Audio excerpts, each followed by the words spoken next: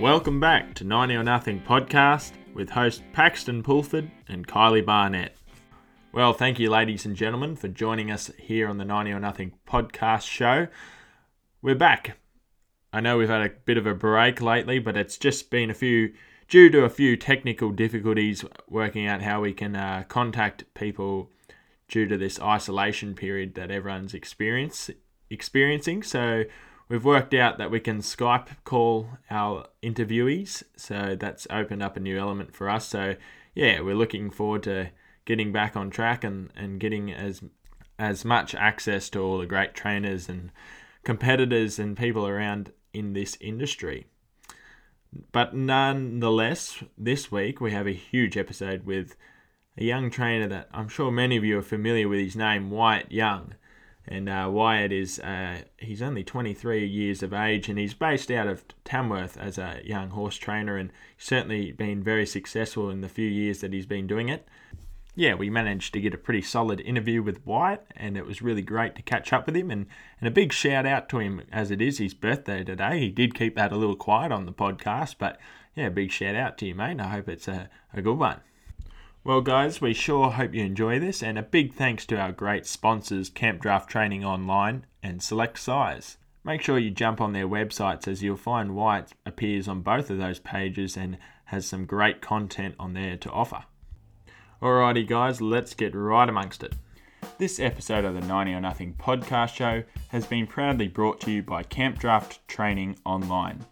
Are you looking to improve yourself in the Camp Draft pen? Well, why not jump on www.teamcto.com.au and find out all the latest tips and hints from Australia's greatest Camp Draft trainers. These guys will make the difference. So remember guys, when spurring and jerking just ain't working, jump on www.teamcto.com.au and subscribe. Well, welcome guys. This is our first Skype interview for the season. We've got a great candidate, Wyatt Young. Hey Wyatt, how you going, mate? Good self, Paxton. Yeah, good. And we've got Kylie joined. She's on the other. Thanks for having me on. I'm really excited to try the Skype, considering the circumstances with COVID. We're sort of looking outside the square to see how we can still contact everyone that's still working their horses and doing things. Yeah, that's for sure. Well, Wyatt's a young trainer from Tamworth, and Wyatt, what's been happening with you guys with this whole coronavirus deal? Has it affected you guys much? Oh, look, Paxton, it hasn't affected me here too much at all just yet. Things obviously have been a little quieter since everything in February, March, and April haven't been on since Landmark. So I didn't have an influx of the Stock Horse Nationals horses and Toowoomba sale horses and Kempsey sale horses for that matter. Whilst I've still had plenty of horses here and plenty of work, the pressure of being away nearly every weekend for 8 or 9 weeks, it didn't come. Yeah, for sure. What about you, Kylie? You guys been busy or? Yeah, well, actually, we're just in the process of moving and all the rest, so the horses have taken a bit of a back burner, and then we'll get stuck into them again shortly. But same as Wyatt, we had some horses booked into Toowoomba, and we were looking forward to Wallinga Park and a few other sort of shows. The Futurity, we didn't have a Futurity horse, but we were getting a few Snafflebit horses ready. So, yeah, all of a sudden we sort of thought, oh, well, we can chuck them out and, sort of just poke along and hopefully have some really good Snafflebit horses. Now we're a bit behind, so, yeah, anyway. Yeah, no, that's for sure. Good time to focus on our young horses. But anyway, Wyatt, let's take us right back to the start, mate. Where did it all begin for you guys? Where did you grow up and what? Oh, look, Paxton, I grew up over at Gloucester on the mid-north coast. That's where mum and dad were and everything like that. So that's where I grew up as a kid. When I was the first term year 11 and 12 is when we moved over to Tamworth. Born and reared at Gloucester and went to school there and rode horses, went to Pony Club, did all those sorts of things, stock horse shows, all the local drafts. Yeah. And I probably didn't travel too often back then until we sort of got a little bit older and And a cousin of mine, Hannah, she used to come and show with us every weekend as well. But at the start, just stuck pretty local and just did the pony club stuff. And mum and dad had a stock and stations agency there, so that was that's what we did. And then we moved over to Tamworth, and I finished my schooling and took on the horse game. Just going back a little bit, you guys, well, you still have a stock horse stud called Cedar Vale Stock Horses, isn't that right? Yeah, that's right. Cedar Vale started, it'd be, mum and dad started it, but it's been around for nearly 30 years now. Still got one of the old original horses that started with here. That's been a family deal for 30 odd years, I suppose now. And Cedar Vale was my great grandfather's property name, and his brand was the HY. So we still use that to this day. What sort of bloodline was mainly with your stock horse? Oh, look, Kylie, I think, what Dad put together was mainly sort of cadet, Master Luke bred horses. Master Luke and was very well known around the Gloucester area and a few things like that. There was a little bit of radium and a few things like that, but mostly cadet and Master Luke, I could say, yeah. Yeah, so that's what you grew up riding, those types? Yeah, that's what I grew up riding. I obviously had kids' ponies coming through, and then one of the best little ponies I rode as a kid, she was old Moonlight that Ben McNaughton used to ride, and she was by Master Luke Colt. So she was probably the better mare I've rode ever. Yeah, she was a little cracker. I remember her. Yep, little Nino. Yeah, that was she was an unbelievable mare. Yeah. Many of your horses today still have that same old bloodline, like many of your competition horses? Definitely Twist, my good open mare that I took to Sydney last year and everything like that, that ran second at Warwick last year in the Cannings Downs, or the year before. She was by Dad's old Turbo that, he bred and all of that, yeah. Yeah, righto. Talk to us a little bit about a mare that I particularly remember that you used to ride. Her name was Cedar Vale Noir. Just talk to us a little bit about her. Yeah, look, Noir was, she's still one of the faves, or is the favourite over the years. She's been a very good black mare to us here. She was, bred by us, broken in by Gerald O'Brien, and then, I rode her from a kid all the way through till her now when she's, she'd be 18 or 19 now, I suppose, and in the broodmare paddock. So, but no, she was a very, very good mare to me, and she taught me a lot. She was a mare that you never had to, you never argued with.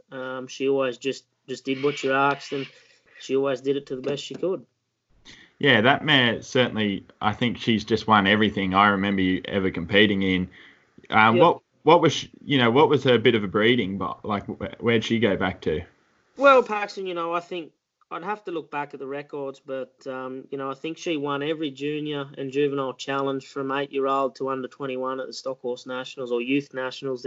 There was. Yeah. She's won every age group for that.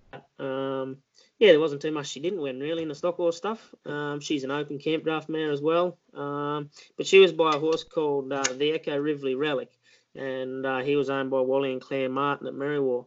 And then her mother was by My Way, Brown My Way. So, plenty of sort of hunter breeding in her. Yeah. And what have you bred her to now? Look, I got a 5 or 6 year old mare out of her by Impressive Destiny at Troy Palmer's. She started the camp draft campaign. I didn't show her as much or at all really. I just camp drafted her since being at Tamworth, and that's sort of predominantly what I do now. And then I tried to put her in foal last year, but with the season and everything, it just didn't pay off. Yeah, no, it's certainly a tough one for breeding this last season, that's for sure. Yeah. Just walk us through some of the maybe memorable moments that you had as a youth competitor growing up. I know you did a lot of stock horse work, so was there a couple of times there that really stood out to you?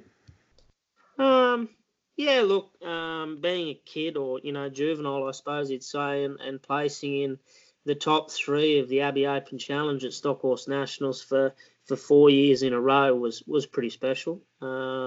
Against people like Warwick Lawrence from, Willinga Park now, Gerald O'Brien, all those guys were there first and second or third.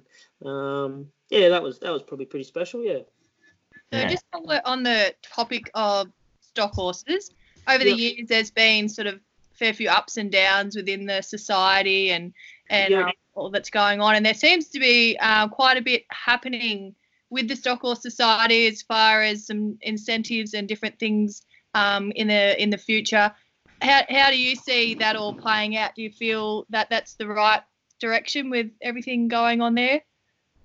Oh, look, Kylie, I think, the Stock Horse Society has been around for a long time and has got a very big, they've got a huge membership compared to other associations in the country and things like that. I grew up through the Stock Horse and it's been very, very good to me, and it's always been very, very good to me. And, I think these incentives that they can create to continue people looking for stock horses and going, breeding that way, whether it's, even just crossbred horses or what everyone's wanting now or stuff, I don't ever want to see the stock horse die, but, we've got to breed and train and keep up with what the horse people want. And I think that's the most important thing, is finding that right horse, and regardless of the breed, because, it might affect you being able to go and take him to the lead class and hack class somewhere. But, at a camp draft, people are looking for that crossbred horse to be able to watch a cow, but also, be able to gallop and catch a cow. I think you're definitely right there. I've always been involved with the stock horses as well. My grandfather was, and I have a bit of a soft spot for the breeding.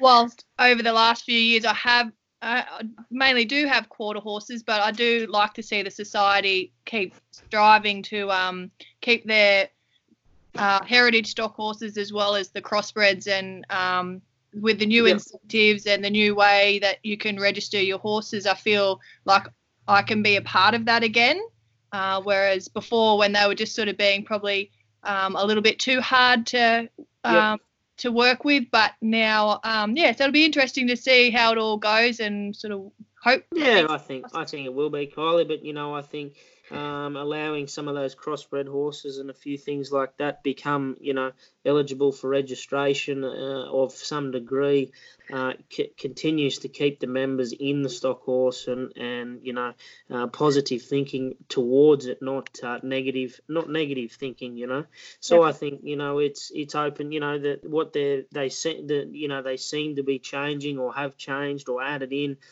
seems to have open the gates a little bit, and it's going to try and hold, hopefully it holds people there, because we don't want to see the stock horse stop or fold or not continue, because it's been around for that goddamn long now, and the breed is Australian. It's pretty special to everyone here that rides a horse. Oh, definitely. And you've only got to look over some of the top camp draft horses that have been around, and you think of the Warwick Gold Cup, Old Roma that Pete O'Neill rode, and Tom Man, all those, and there's plenty more. Delta of Pete and Steve Comiskey's, and lovely horses that have just done, and they were just above their league type horses. So you definitely want to see that type of horse still running around. So you look back at old Mystic and Amiga and all of those horses. They were all straight bred stock horses, and that's what they won, was the Gold Cup, and that's the pinnacle of our sport. Yeah, exactly. Very good. So moving on, I guess one of the big highlights of your career would be Landmark. Yep. Would it be? Would that be one of your highlights? Yeah, most definitely, Kylie. It was a very memorable year. I had support from 2 very good clients with 2 very good horses for a period of time prior to the actual event, and luck was on our side, and we did the work at home, and it did pay off. White, you're being very humble about this, but guys out there who might not have known, White managed to win the Landmark Classic Camp Draft in 2019 and also win the Challenge that year. So it was, on 2 separate horses, which is just a massive credit to you. What sort of went into the training with them, White? Did you have them the whole time through, or what happened there? So with Nashville Nightman, obviously the classic winner, he came to me as they bought him as a 3-year-old at the sale. He came to me just before winter, after that sale, and I had him for about I reckon a month to 6 weeks. And then I actually jumped on the plane. I went to America for 3 weeks, and I told the people that owned him at the time that I think a fair bit of the horse. I think that he's got something that that not a lot of other horses offer, and their words were when he was first dropped off here, if you don't think he's good enough, call the vet and cut him. And I said, oh well, we'll just give him a little chance. And I'd said to them when they picked him up before I went over the States for 3 weeks that you better work out what you can do, because I'd like the horse back to have a serious shot. And I thank those people very much that they could obviously sense the trust and the belief I had in that horse, and they stuck by me for the 18 months, close to 2 years, and or whatever it was, and we it all fell together.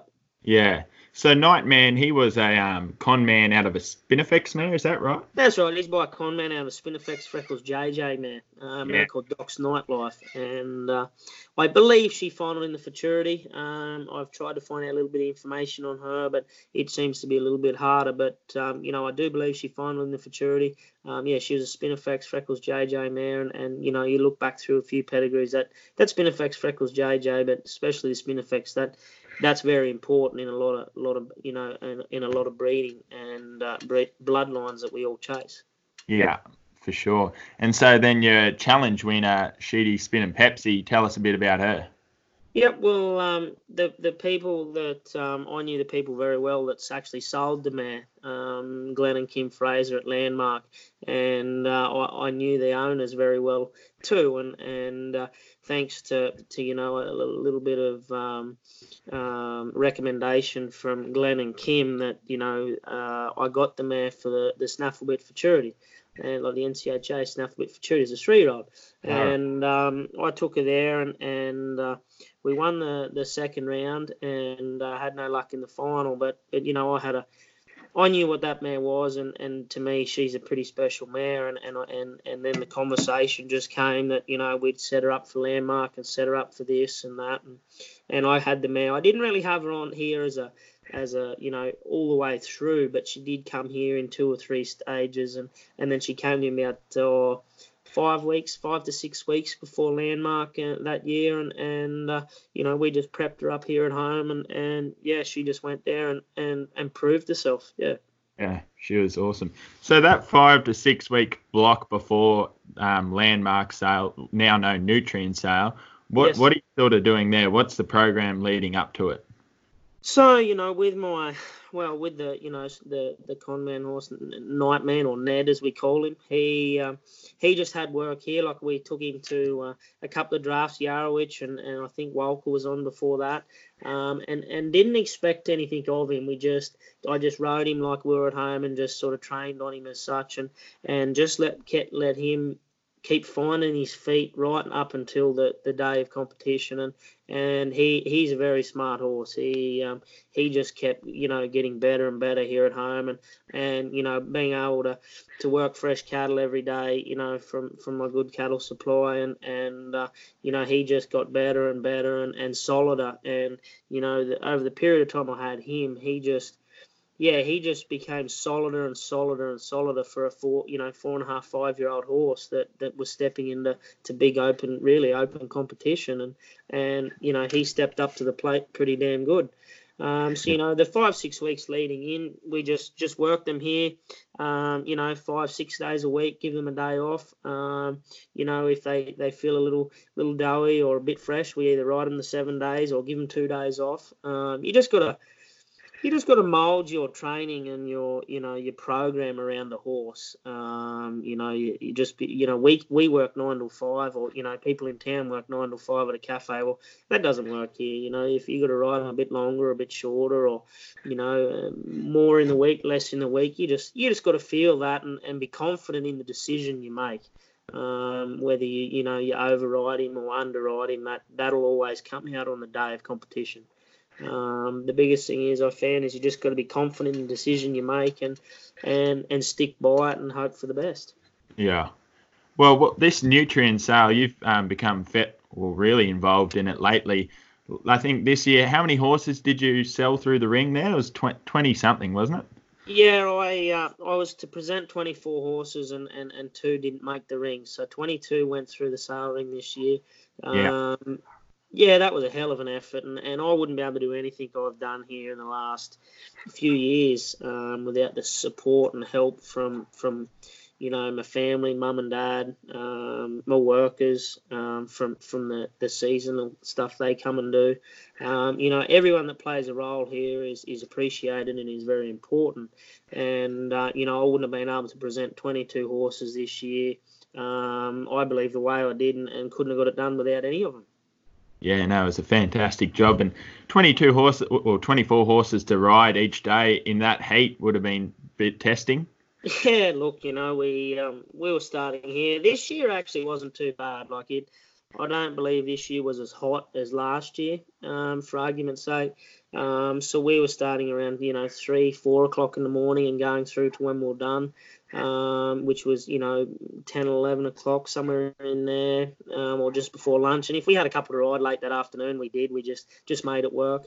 Last year we were starting at sort of 1:30, 2 o'clock. It just seemed to be hotter last year. This year, I think this certainly helped us out a little bit. Yeah. Yeah. Going back a little bit, did you always have in mind that you wanted to be a horse trainer from the beginning? Was that sort of your only thought that was what you were going to do?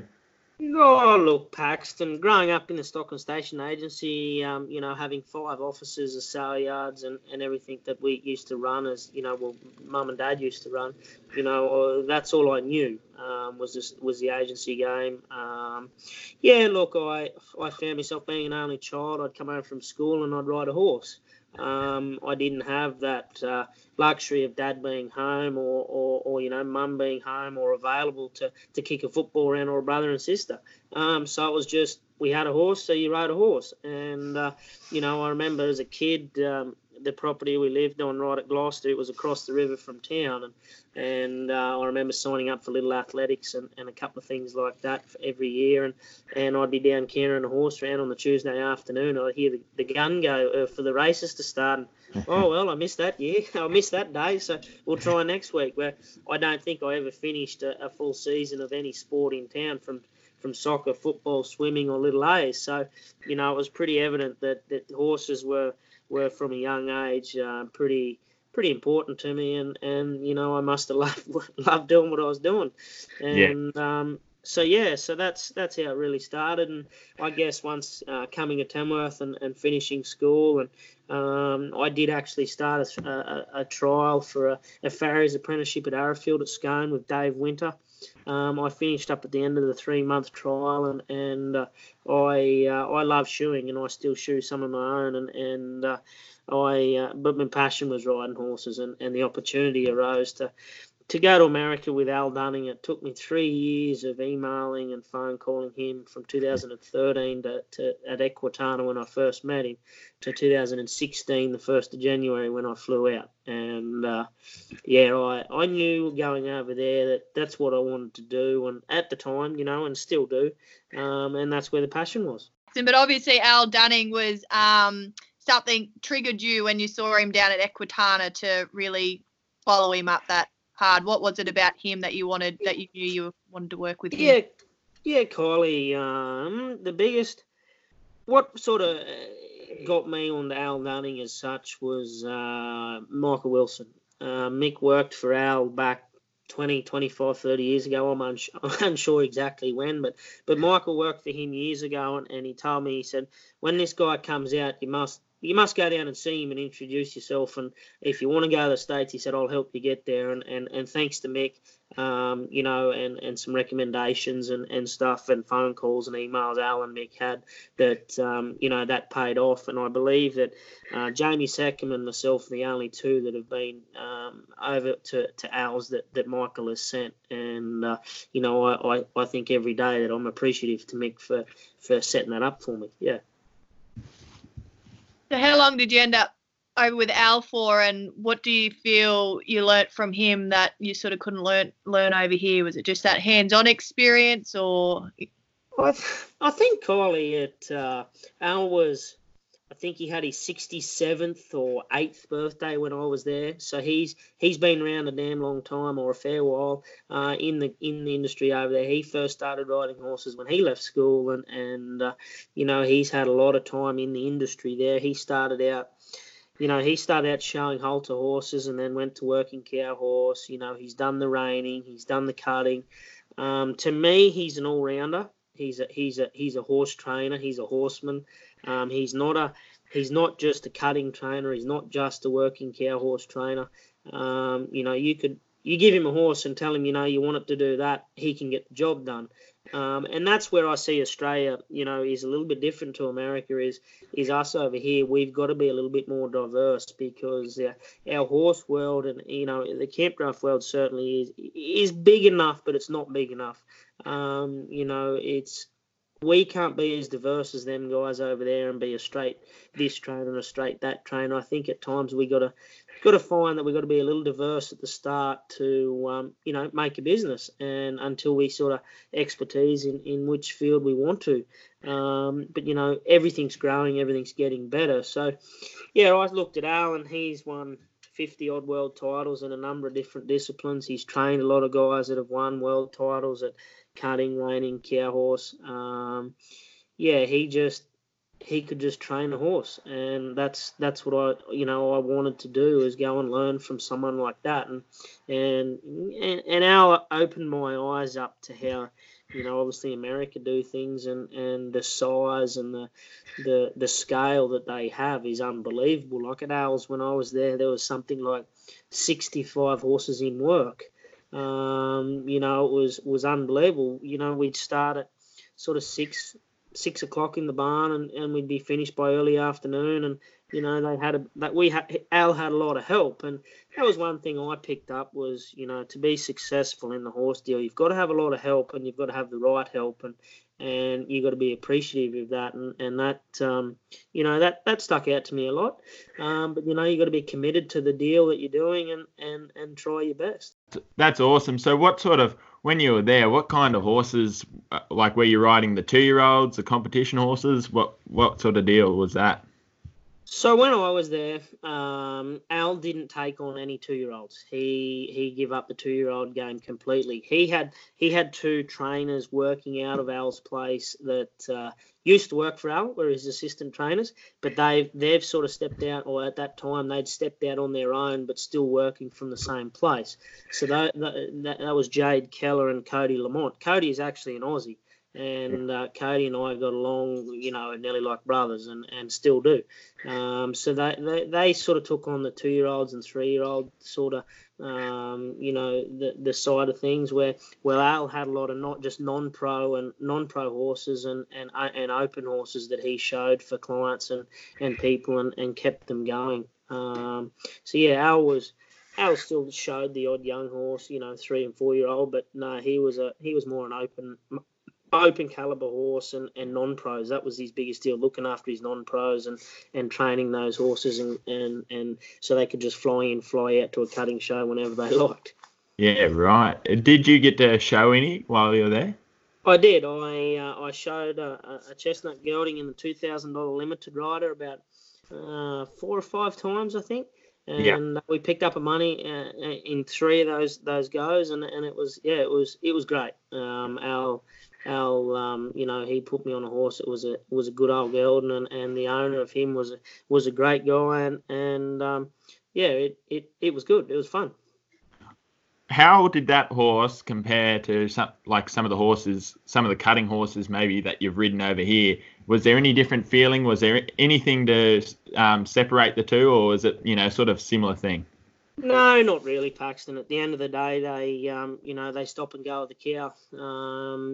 Each horse feels different, yes, but as a whole, he was a cutter. He stopped and went with the cow, and you put your feet in him here and there, and he was just a good, honest old gelding. He was no superstar and never was going to be, but he just fitted me first time showing in the cutting pen great, and the owner that owned him he was a 60 odd year old man and just wanted to have a bit of fun, so he just turned up and showed him. So yeah, right. That was your first go at showing a horse Snafflebit cutting?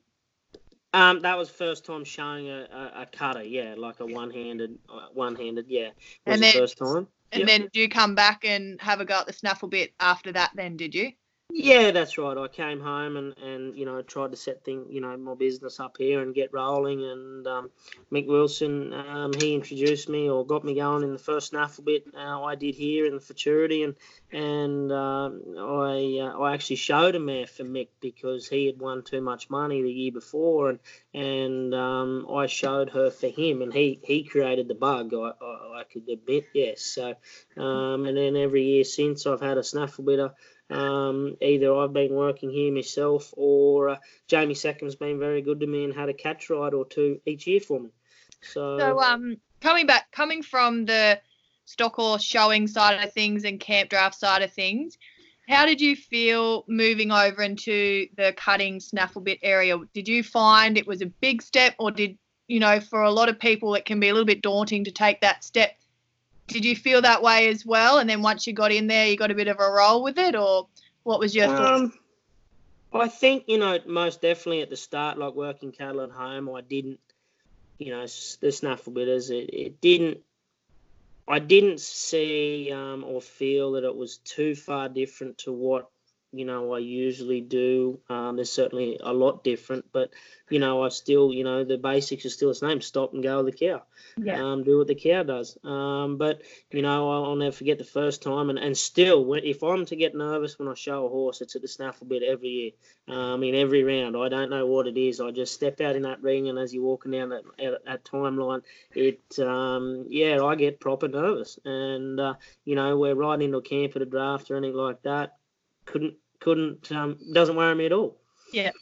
Yeah, no, I can understand that. I just feel that a lot of people would love to have a go at the Snafflebit, but I think sometimes they overcomplicate it and think there's too much more to it than, and there is a lot to one-handed cutting, no doubt about it, but I do feel the camp drafters can actually have a go at the Snafflebit and aren't too far off the mark half the time. They just probably need to, make it a bit tighter or a bit neater or a bit something. But I do want to encourage as many camp drafters or stock horse people, whoever's interested, that the Snafflebit really isn't that far out of reach for most people.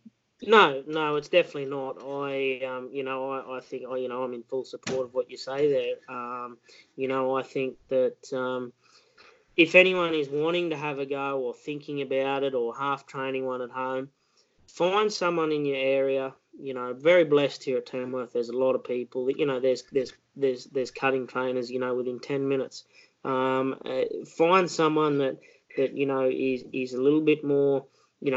Does what you're wanting to do, and go and spend a bit of time with them, and go to some pre-works, go around to their places and ask questions and just have a go, because once you do it's a lot of satisfaction, and it's fun. Yeah, definitely. Well, just you've mentioned a few of them already, but talk to us about some of the mentors that have helped you while you've been growing up, and maybe there's some that are present still. Look, Paxton, there's a lot. There's a lot of people that have thrown me some advice and been happy to help me from time to time.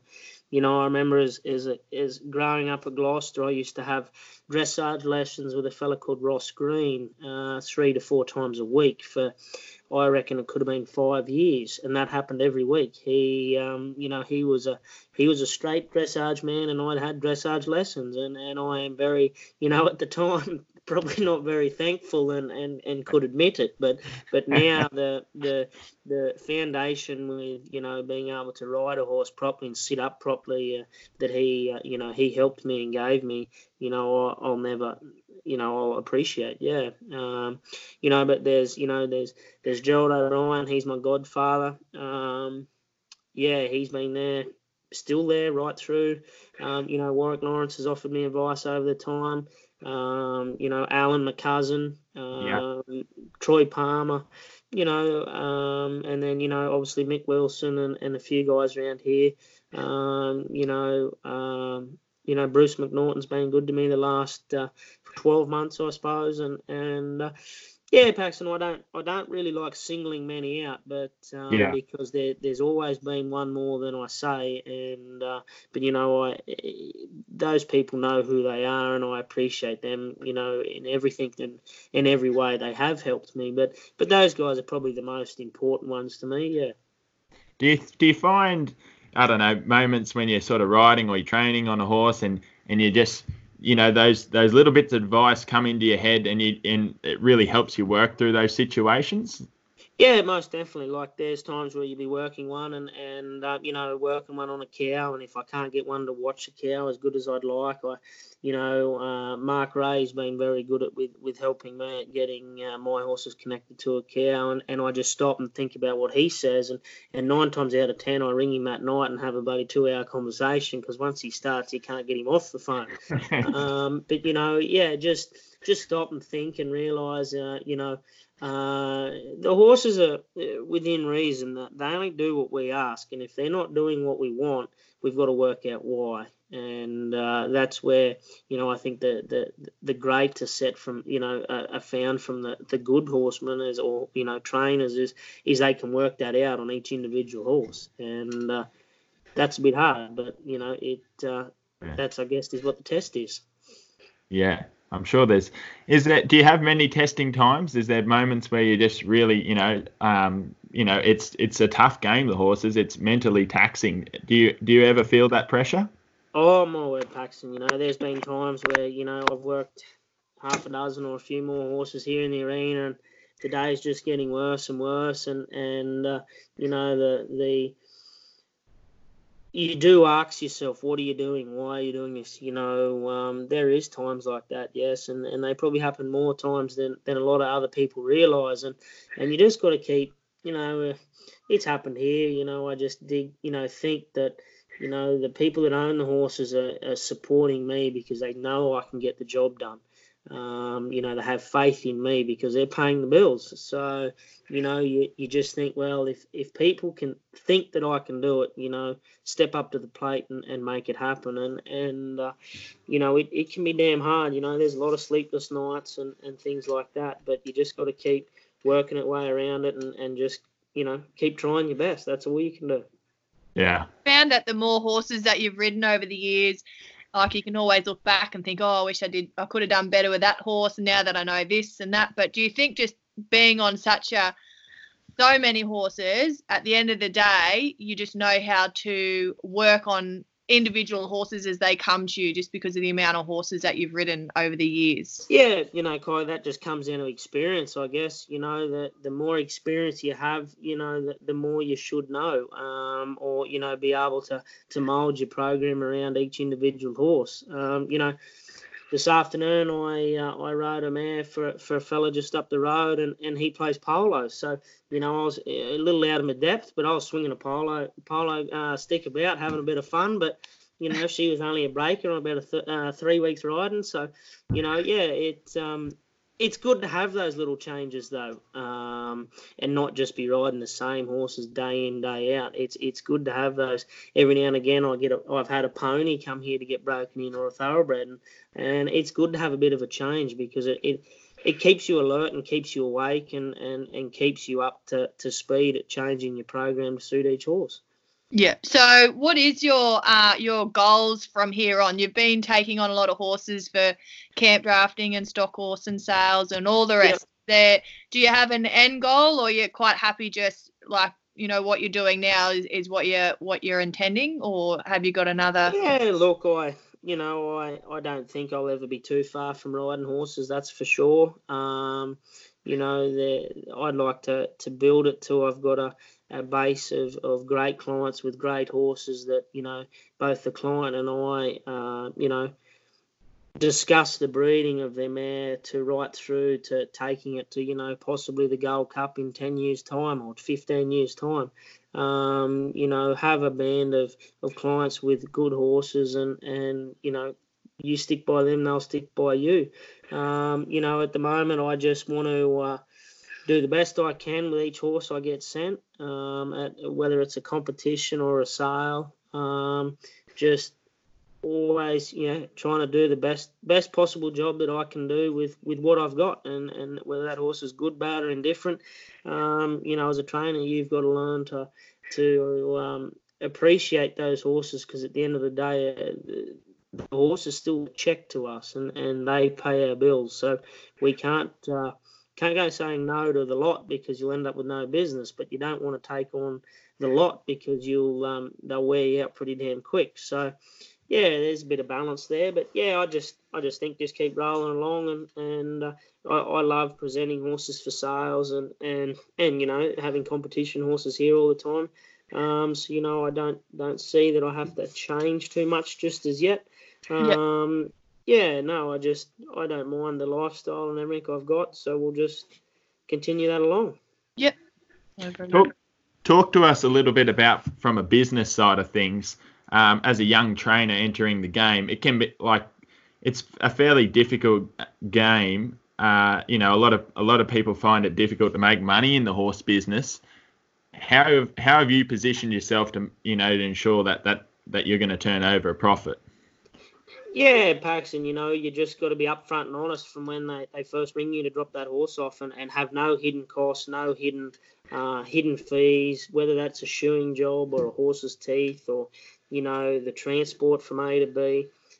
You just set the rules from the start. You know, if that person really wants you to ride that horse, they'll make it happen. You know, I'm very, very privileged to be able to train out of, you know, the family place here and things like that, which has been a great stepping stone for me.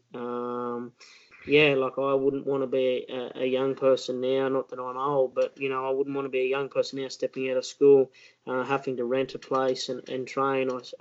I'd expect it'd be very hard.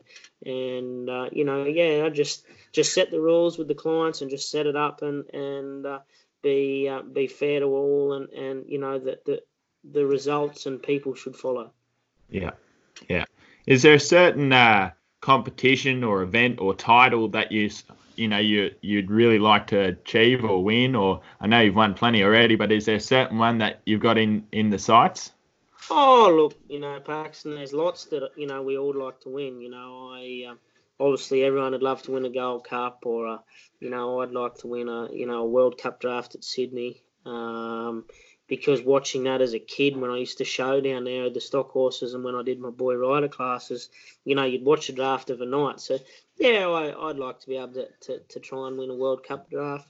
You know, we'd all like to win our open rider of our Camp Draft Association. Yeah, there's lots we'd all like to win, and it's just, you know, if you do the work and everything, the results will follow. Yeah, no, fair enough. Well, talking of some good horses that you've come across, you've recently purchased into a syndicate with a great stallion called Metallic Storm. Talk to us a little bit about him and how that all came about. Yeah, look, you know, as everyone mostly knows that, yes, I, you know, Syndicate and I did buy Metallic Storm this year at Nutrien.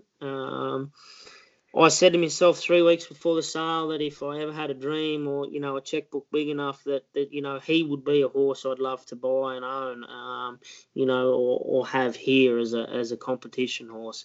You know, I think as time goes on, the Metallic Cat colts and you know, that bloodline is going to be very influential to our sport. So yeah, I did say to myself, if there's one horse in the sale I'd love to buy or own or ride, it was him. And never thought any more of it. Watched him go in the rounds of the Classic. And thought, if Tommy Williamson tells me he had him 2 weeks or 3 weeks or something like that before the sale, and he achieved a finalist at the Nutrien Classic, I thought, that horse has got something. He was proven to start with. He was second in the Open Futurity. He won the limited non-pro. He was third, I think it was, in the Open non-pro. He'd won 53,000. He was a proven horse in my eyes, and type-wise, he's bred. He's built to gallop. He's built to be able to chase one.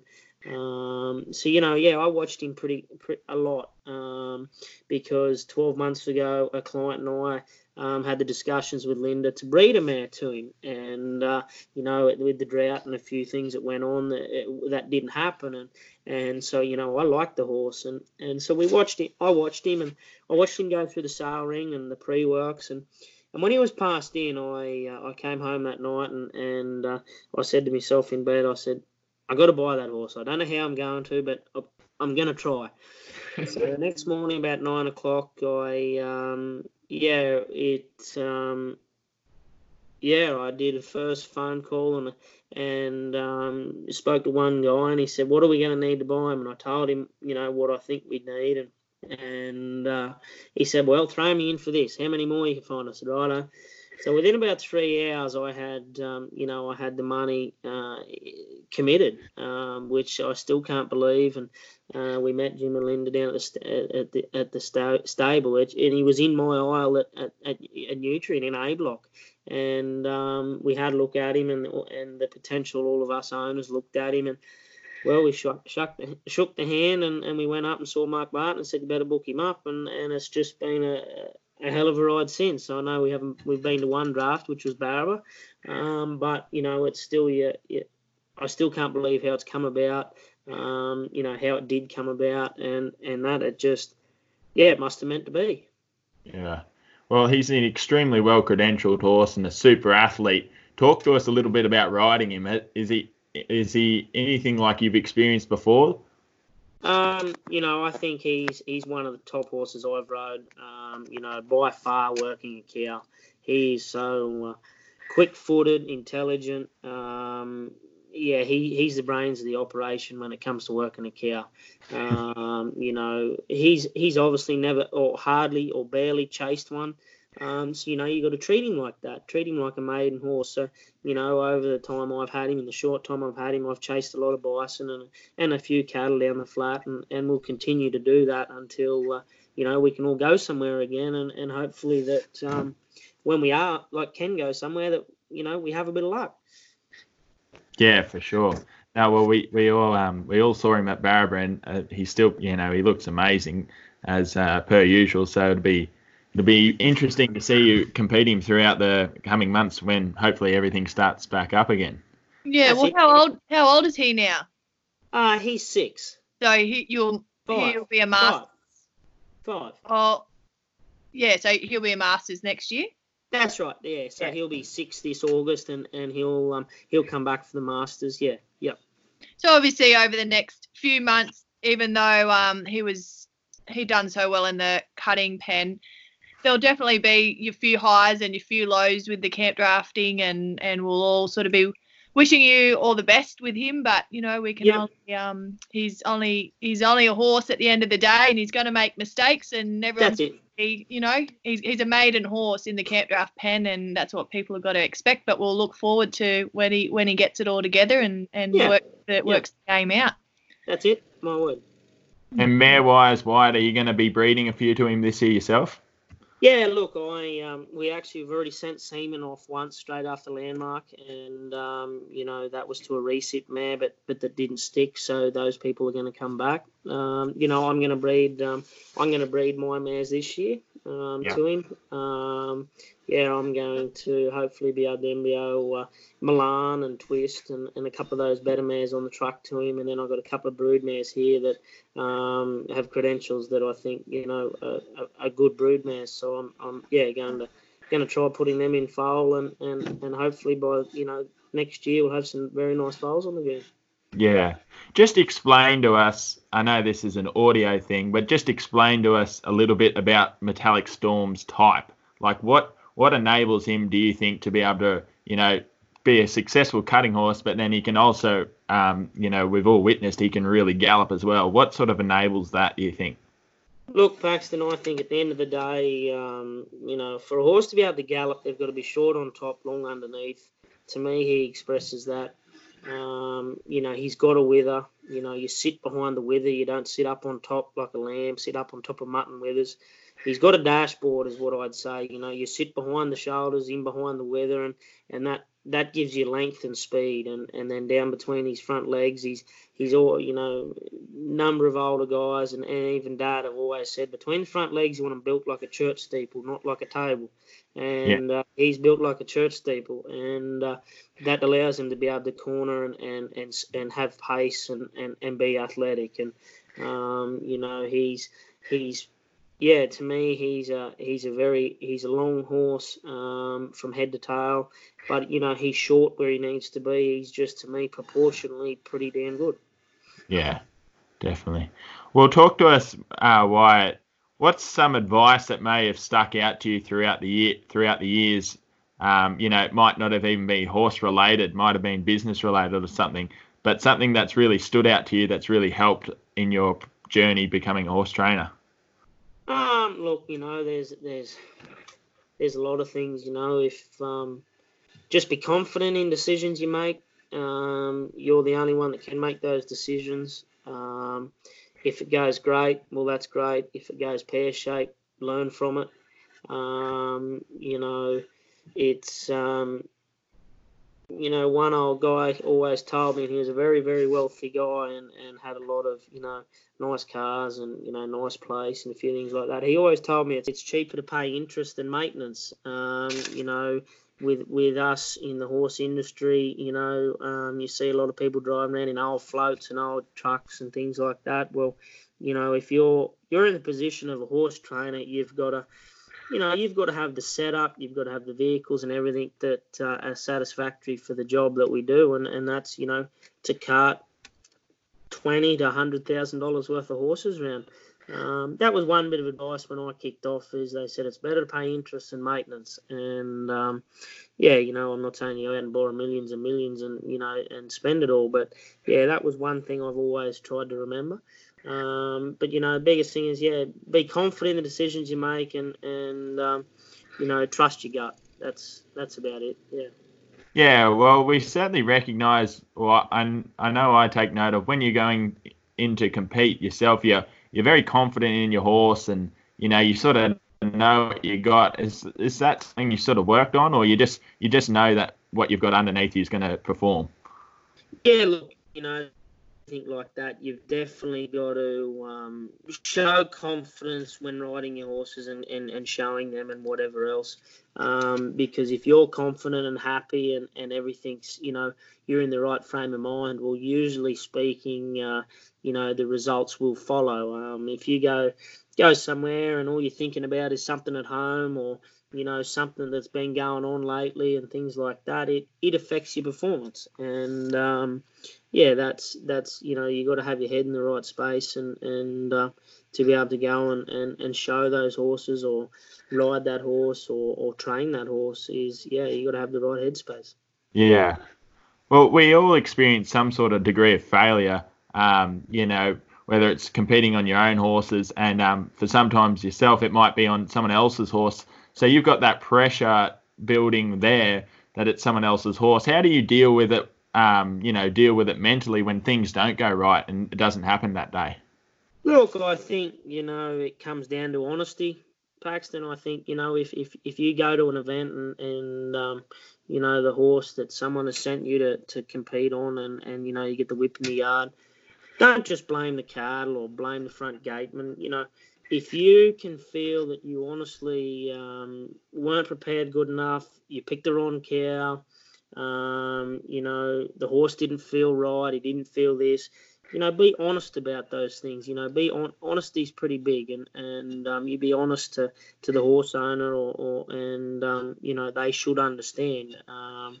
That's if you're in the position of letting someone down or things like that, just be honest with what had happened, what your thoughts are to fix it, change it for next time, and leave it to them to decide what's right and wrong.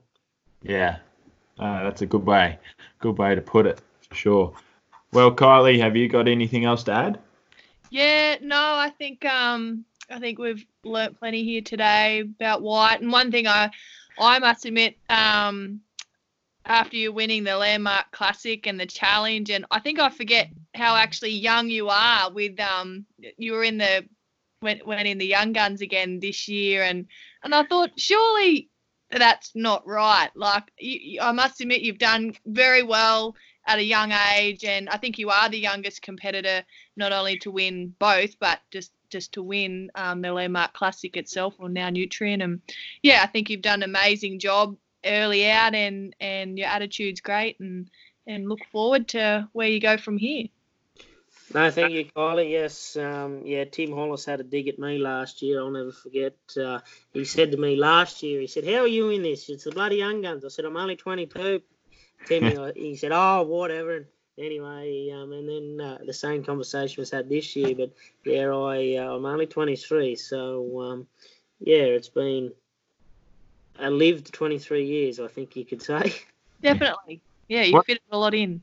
What about you're obviously out there competing plenty, Wyatt, when the competitions are on. Are you seeing many younger guys or girls coming through as potential trainers? Like, is that, is there still that sort of feed coming through? Yeah, look, I think there is the odd one.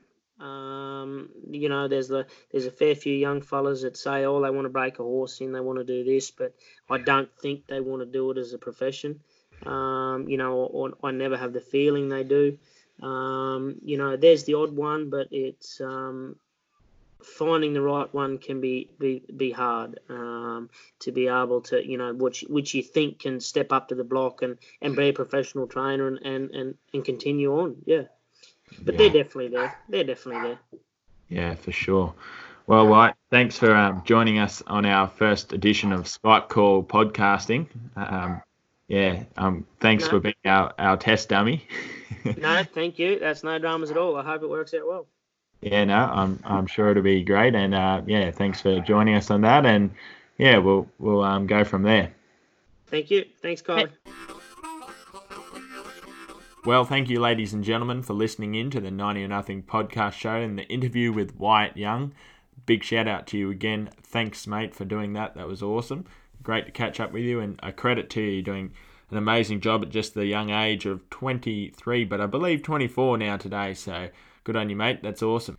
Well, guys, that's going to about do us for this week's episode. So we sure hope you enjoyed that, and be sure to look out for us in the next coming weeks as we do a few more Skype interviews and discuss the topic of the COVID camp drafting started by Mr. Zane Haberman. So we're going to have him on here soon and catch up with him and find out what that's all about. And we've definitely got a few more guests lined up. So make sure you guys watch this space and be sure to jump on our Facebook page and like and share this post. All right, guys, till next week, we'll catch you then. 2 shot, baby, let's ride this rodeo. 3 shot, 4, 5, honey, I'm the red bone. 1 step, 2 step, baby, put your foot flat to the floor. 3 step, 4, run, baby, I'm an outlaw. I don't have time for politics, I'm not a first-class citizen. I know every backtrack out of here, I'll outrun you if I can. Feel the rush, the push and shove, I'm like a flame almost a fire. And if you're trying to work my buttons, you got a madman's dark desire. 1 shot, 2 shot, baby, let's ride this rodeo. 3 shot, 4, 5, honey, I'm a rebel. 1 step, 2 step, baby, put your foot flat to the floor. 3 step, 4, run, baby, I'm an outlaw.